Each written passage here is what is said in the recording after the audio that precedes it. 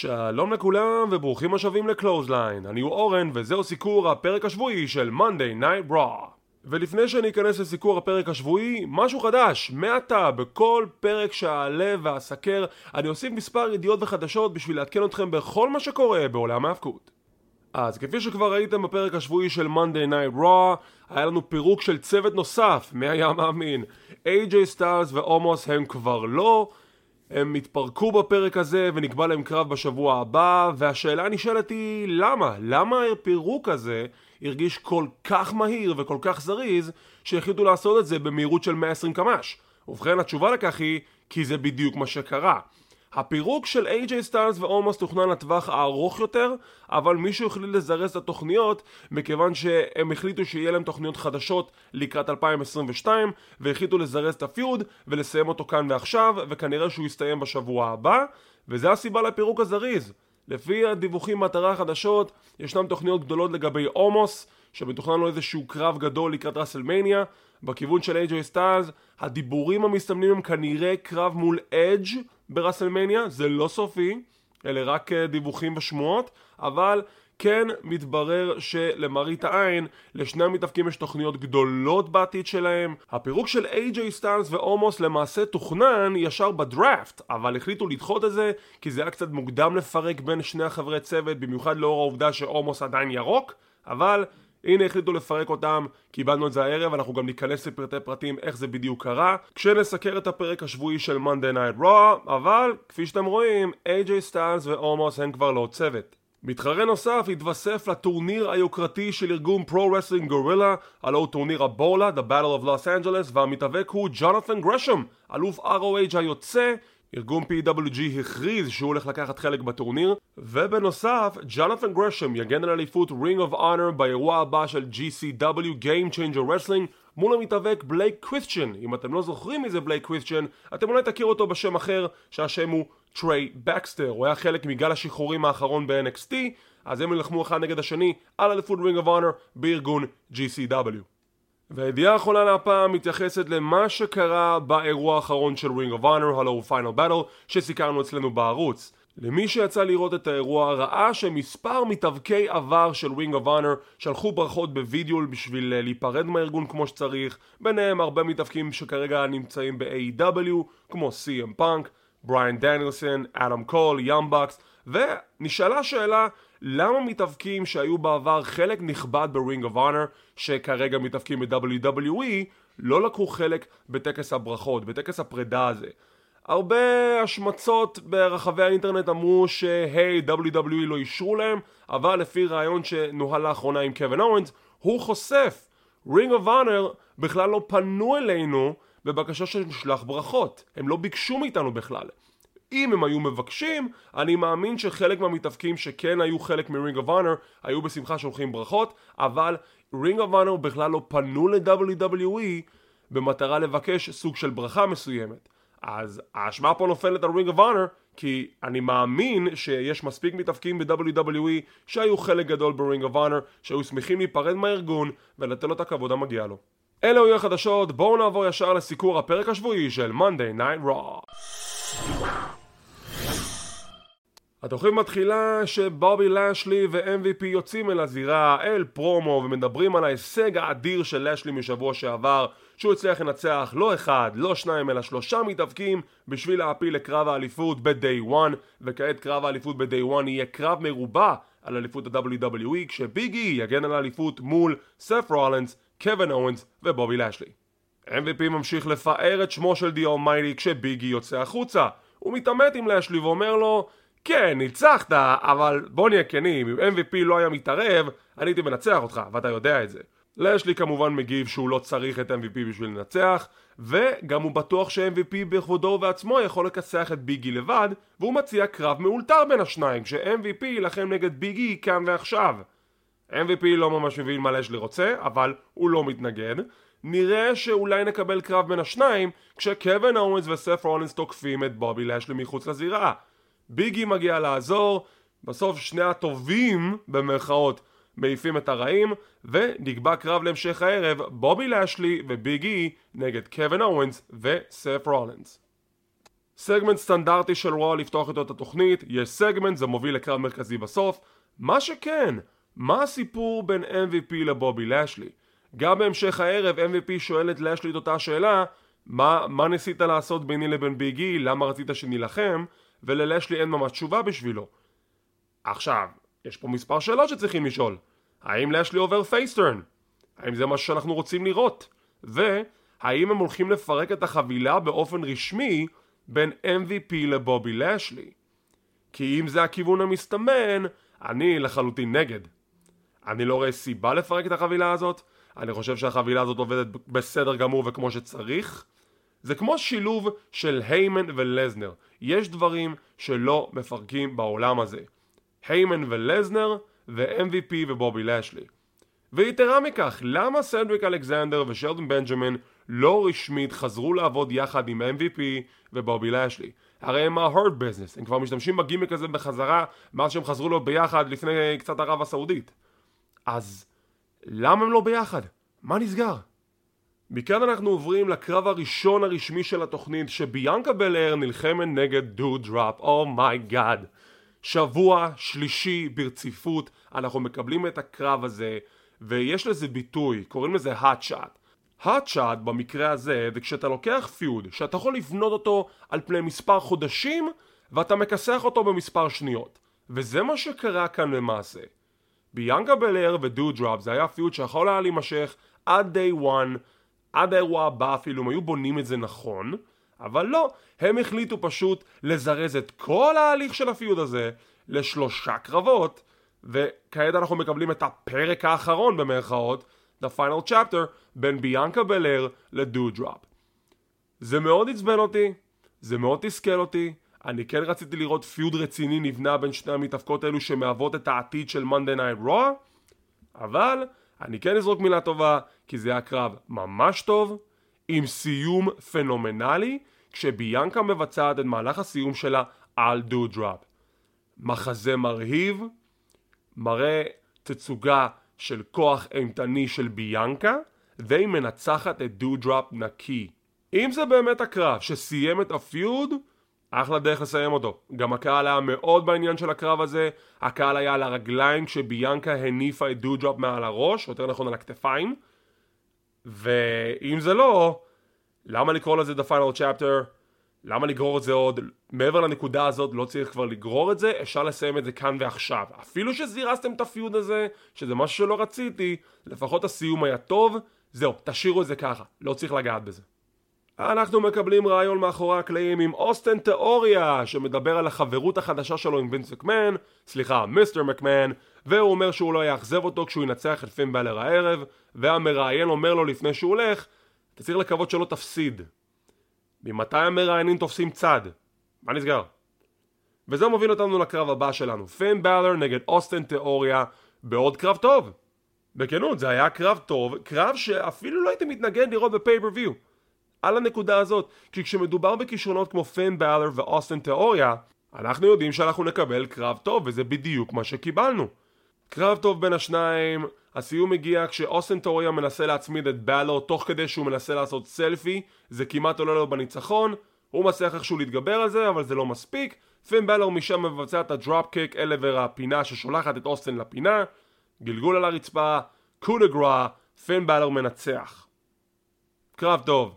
חבל שזה לא בפייפריוויו, אבל אולי נקבל קרב חוזר בפייפריוויו, כי לאחר מכן, לפין בלר יש רעיון מאחורי הקלעים, הוא אומר שמבחינתו הוא סיים את הסיפור עם אוסטן תיאוריה, כשאוסטן תיאוריה תוקף אותו.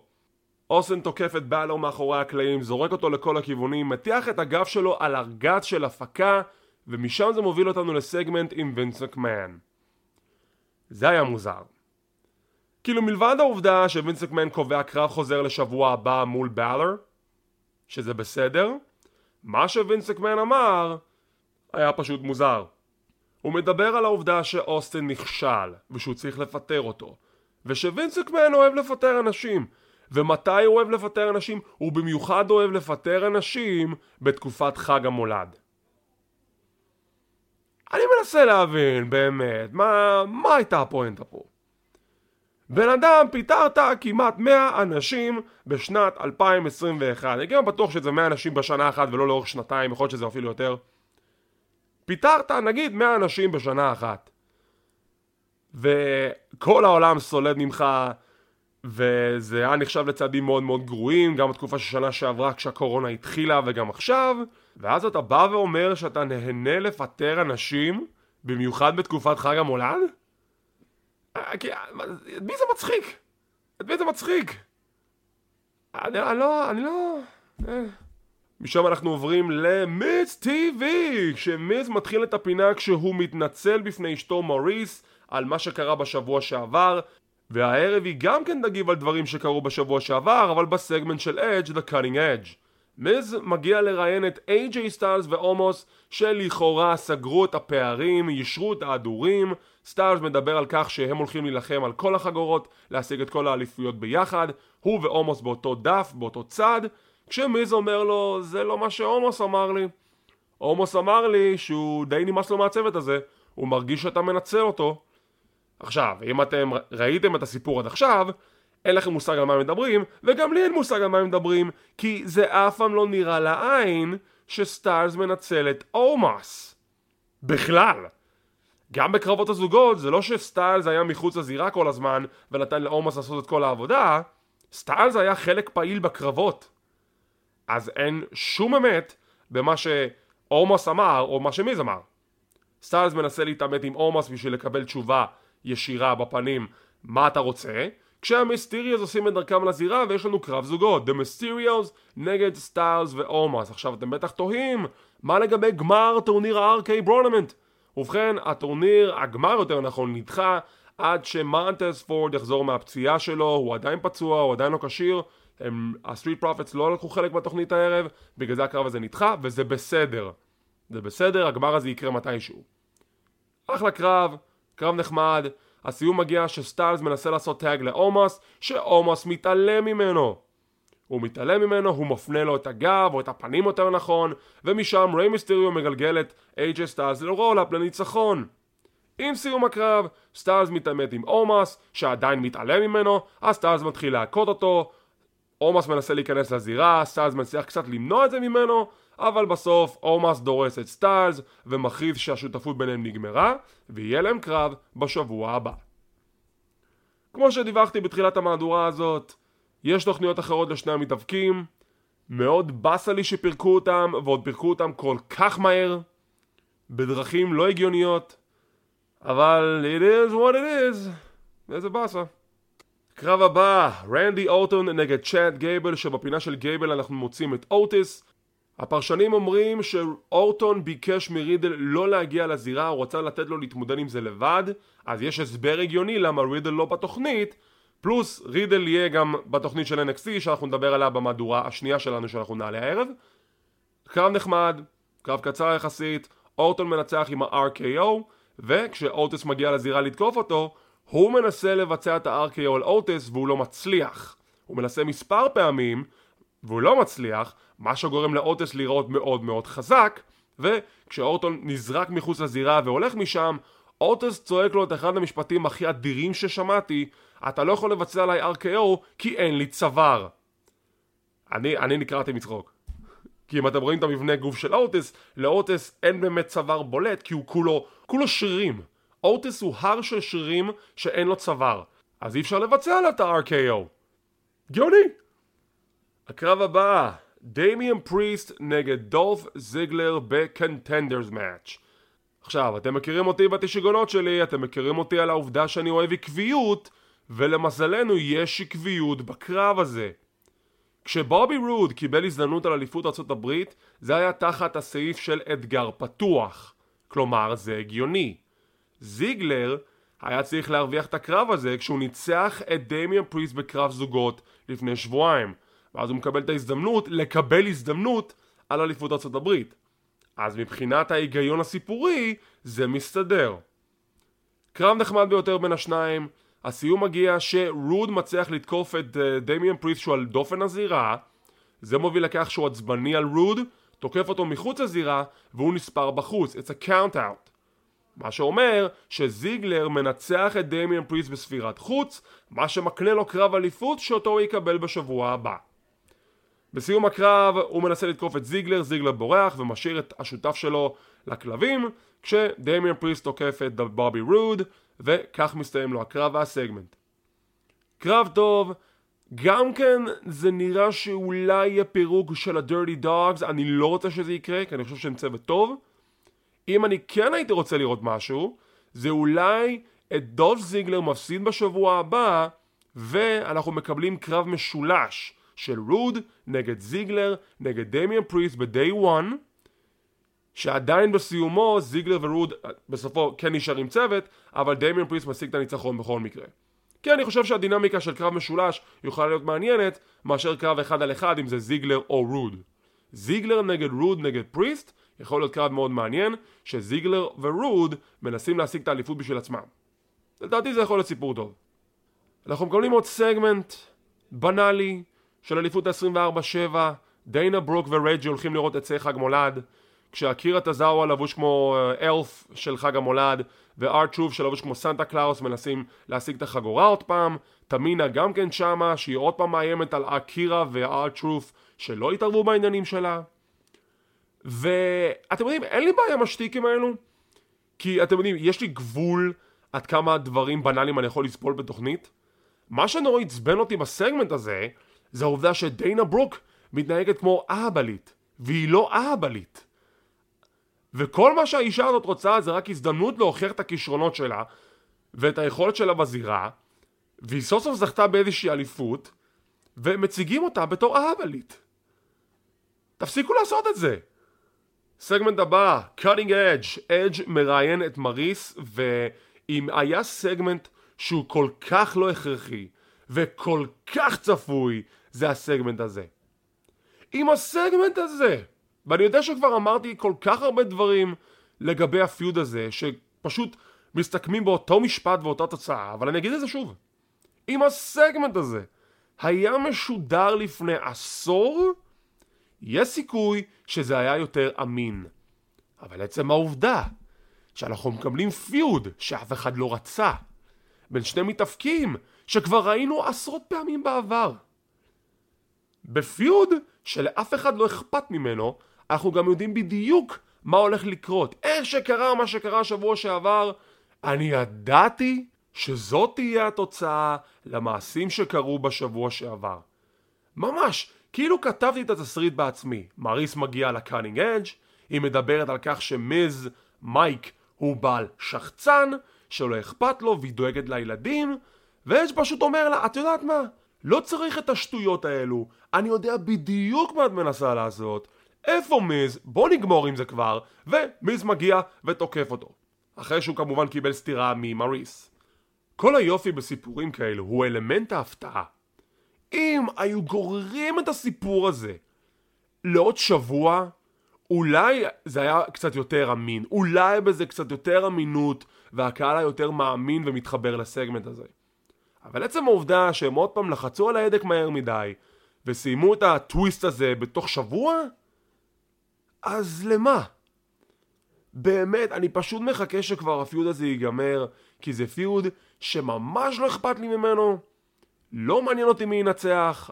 אם אתם צריכים שאני אאמר, סבבה, אני מאמר שמיז ינצח, סתם בשביל הקטע. ובאמת, איזה בזבוז של זמן. קרב הבא, קרב חוזר משבוע שעבר, מי המאמין? ריפלי נגד זלינה, אבל הטוויסט פה זה שלא ניקי אש ולא קרמלה נמצאות ליד הזירה. זה קרב 1 מול 1, ריפלי נגד זלינה. קרב חביב, אין יותר מדי מה להגיד עליו, אבל הסיום מגיע שריפלי מנצחת את זלינה ומוכיחה שהיא יכולה לנצח אותה. איפה ניקי אש, איפה קרמלה, אני לא יודע, מקווה שהן בסדר, אבל היי, לפחות זה ממשיך את הפיוד על אליפות הזוגות של אנשים, אז לפחות יש בזה משהו אחד חיובי, חוץ מהעובדה שזה עוד פעם קרב חוזר. דרך אגב, ויר מהן מגיע. ויר מהן מגיע. הוא מגיע. אני רואה אותו, יש פשוט עכשיו הצפה באיילון, מלא גשם, מלא שלוליות, יש מצב שהוא טבע שם, אבל לא, הוא בסדר, הוא יגיע. 8 שבועות, אני לא צוחק, חודשיים, אולי אפילו יותר, מאז הדראפט.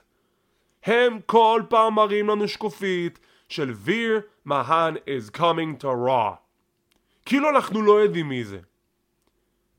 אם לא היינו יודעים מי זה, לפחות, אתם יודעים מה, זה הייתה הנחמה בכל הסיפור הזה, אבל הקטע הוא זה שאנחנו יודעים מי זה. הוא כבר התאבק ברוע, הוא היה ברוע לפני הדראפט. מה הבעיה שלכם לשים אותו בתוכנית? אפילו בסקואש מאץ', משהו. לא, ויר מהן מגיע. די, שיגעתם את סבתא. היא לא יכולה יותר. רעיון נוסף מאחורי הקלעים של ביגי, כשבובי לשלי מגיע ושואל אותו אם הוא יכול לבטוח בו בקרב המרכזי הערב. ביגי שואל אותו אותה שאלה ואומר לו, רק תשאיר את MVP מאחור. לשלי אומר, אין בעיה, MVP יישאר מאחור. משם אנחנו מקבלים עוד סגמנט של ליב מורגן, שמראה לנו צילום שהופיע במדיה החברתית, במידה ואתם עוקבים אחרי WWE בטוויטר או בפייסבוק, שליב מורגן מגיעה למחנה האימונים של בקי לינץ', תוקפת אותה, אבל זאת לא היא, זה מישהי אחרת ג'ינג'ית, ובקי לינץ' מנסה לתקוף אותה בחזרה, זה לא מצליח, וליב מורגן יוצאת משם עם ידה על העליונה.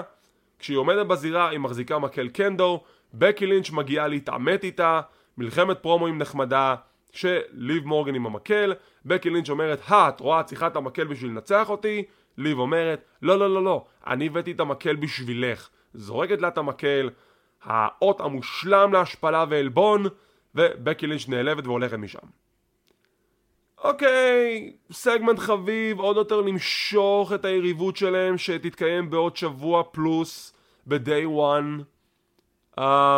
לא יודע, לא אחד החזקים שלהם לטעמי. יכלו פשוט לשדר את הסגמנט של הקסח שהתקיים במחנה האימונים. לא ממש היה צריך את הפרומואים האלו, לדעתי. יכלו באותה מידה לשדר איזושהי חבילת וידאו בשביל יותר הייפ לקרב הזה. אני חושב שזה משרת את המטרה יותר טוב, אבל זו רק דעתי. ומכאן אנחנו מגיעים לקרב המרכזי. הקרב המרכזי היה בובי לשלי וביגי נגד סף רולנס וקווין אורנס, שעכשיו מסתדרים אחד עם השני. כאילו הם לא שנאו אחד את השני לפני איזה 2 שניות. קווין אורנס וסף רולנס ממש מסתדרים אחד עם השני, כאילו הם חברים הכי טובים מזה שכבר הימים.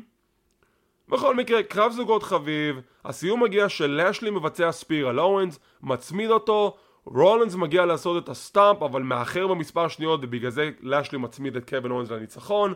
אורנס שואל אותו, למה לא עשית את זה לפני כן? רולנס אומר, אוי, פספסתי, זה. והסיום לאחר מכן מגיע שהם תוקפים גם את לשלי, גם את ביגי, עושים את הסטאמפ על לשלי כשהראש שלו על המדרגות הברזל, וכך מסיימת לה התוכנית שקווין אורנס וסף רולנס מתחבקים לעוד ניצחון, וכך מסיימת לה התוכנית. עכשיו, מה זה אומר לגבי day one? האם לשלי מחוץ לקרב בגלל הסטומפ שהוא חטף על המדרגות? כי בדרך כלל מכות כאלו זה בשביל למכור פציעה מאוד רצינית. אבל כמובן מדובר פה על בובי לשלי שהוא בחור חזק, אז יכול להיות שהוא יהיה בסדר, לפי הסטורי ליין כמובן. מה שכן, החברות של רולנס ואורנס מאוד מאוד תמוהה בעיניי, לאור העובדה ששניהם עשו גיהנום אחד לשני כבר איזה מספר שבועות. פתאום הם מסתדרים. קצת מוזר לי. אבל סך הכל, קרב מרכזי בסדר, היה נחמד, והפייסים מנצחים. סיכום התוכנית. עוד פרק מוזר של רוע. היו כמה קרבות טובים, אני לא אגיד שלא, אבל גם זה לא מרגיש לי כמו אחד הפרקים החזקים של התוכנית, שזה יכול להיות פרק הרבה יותר טוב. וגם כאן, הציון שלי לתוכנית הפעם הוא 6/10. וכשאנחנו שבוע וקצת לפני האירוע הראשון של שנת 2022, כששבוע הבא, זה הפרק לפני האירוע הגדול, שבא להגיד לי, יו, אתם ראיתם מה קרה כאן הערב? אתם חייבים לראות את התוצאה הסופית של הפיודים האלו בפייפרוויו. זו המטרה היחידה של תוכנית לפני פייפרוויו, התוכנית שנקראת ה-Go Home Show. ואם התוכנית שבוע הבא לא תעשה עבודה טובה בלמכור לי את האירוע, בלמכור לי את הקרבות, אז אני באמת לא יודע למה אנשים ישקיעו זמן ומאמץ בשביל לראות את האירוע הראשון לשנת 2022 בתחילת השנה החדשה, ב1/1/2022. וזה הסיקור להפעם, וכעת אני מפנה את השאלה אליכם, האם אתם מסכימים איתי או לא מסכימים איתי? אשמח לקרוא תגובות ודעות כאן ביוטיוב, וגם בדף קהילת ההפקות של ישראל בפייסבוק. כמו כן, אם אתם רוצים להישאר מעודכנים ולראות מתי אני מעלה את הפינות האלו, תחצו על הלייק, תירשמו לערוץ, תחצו על הפעמון לקבל עדכונים, זה חינם, זה לא עולה כסף. וכמו כן אנחנו זמינים בפודקאסט קלוזליין, אנחנו בפודבין, ספוטיפיי, גוגל פודקאסט ואודיו אודיבל. תודה רבה שצפיתם, שמחים שהאזנתם, מקווים שנהנתם, ושימו לב, בשבוע הבא יעלו 2 משדרים בערוץ היוטיוב של קלוזליין של נבחרי השנה של קלוזליין. יהיו 2 מהדורות, מהדורה אחת מוקדשת ל-AW, מהדורה שנייה ל-WWE. אז שוב, תודה רבה שצפיתם והאזנתם, נתראה בפעם הבאה.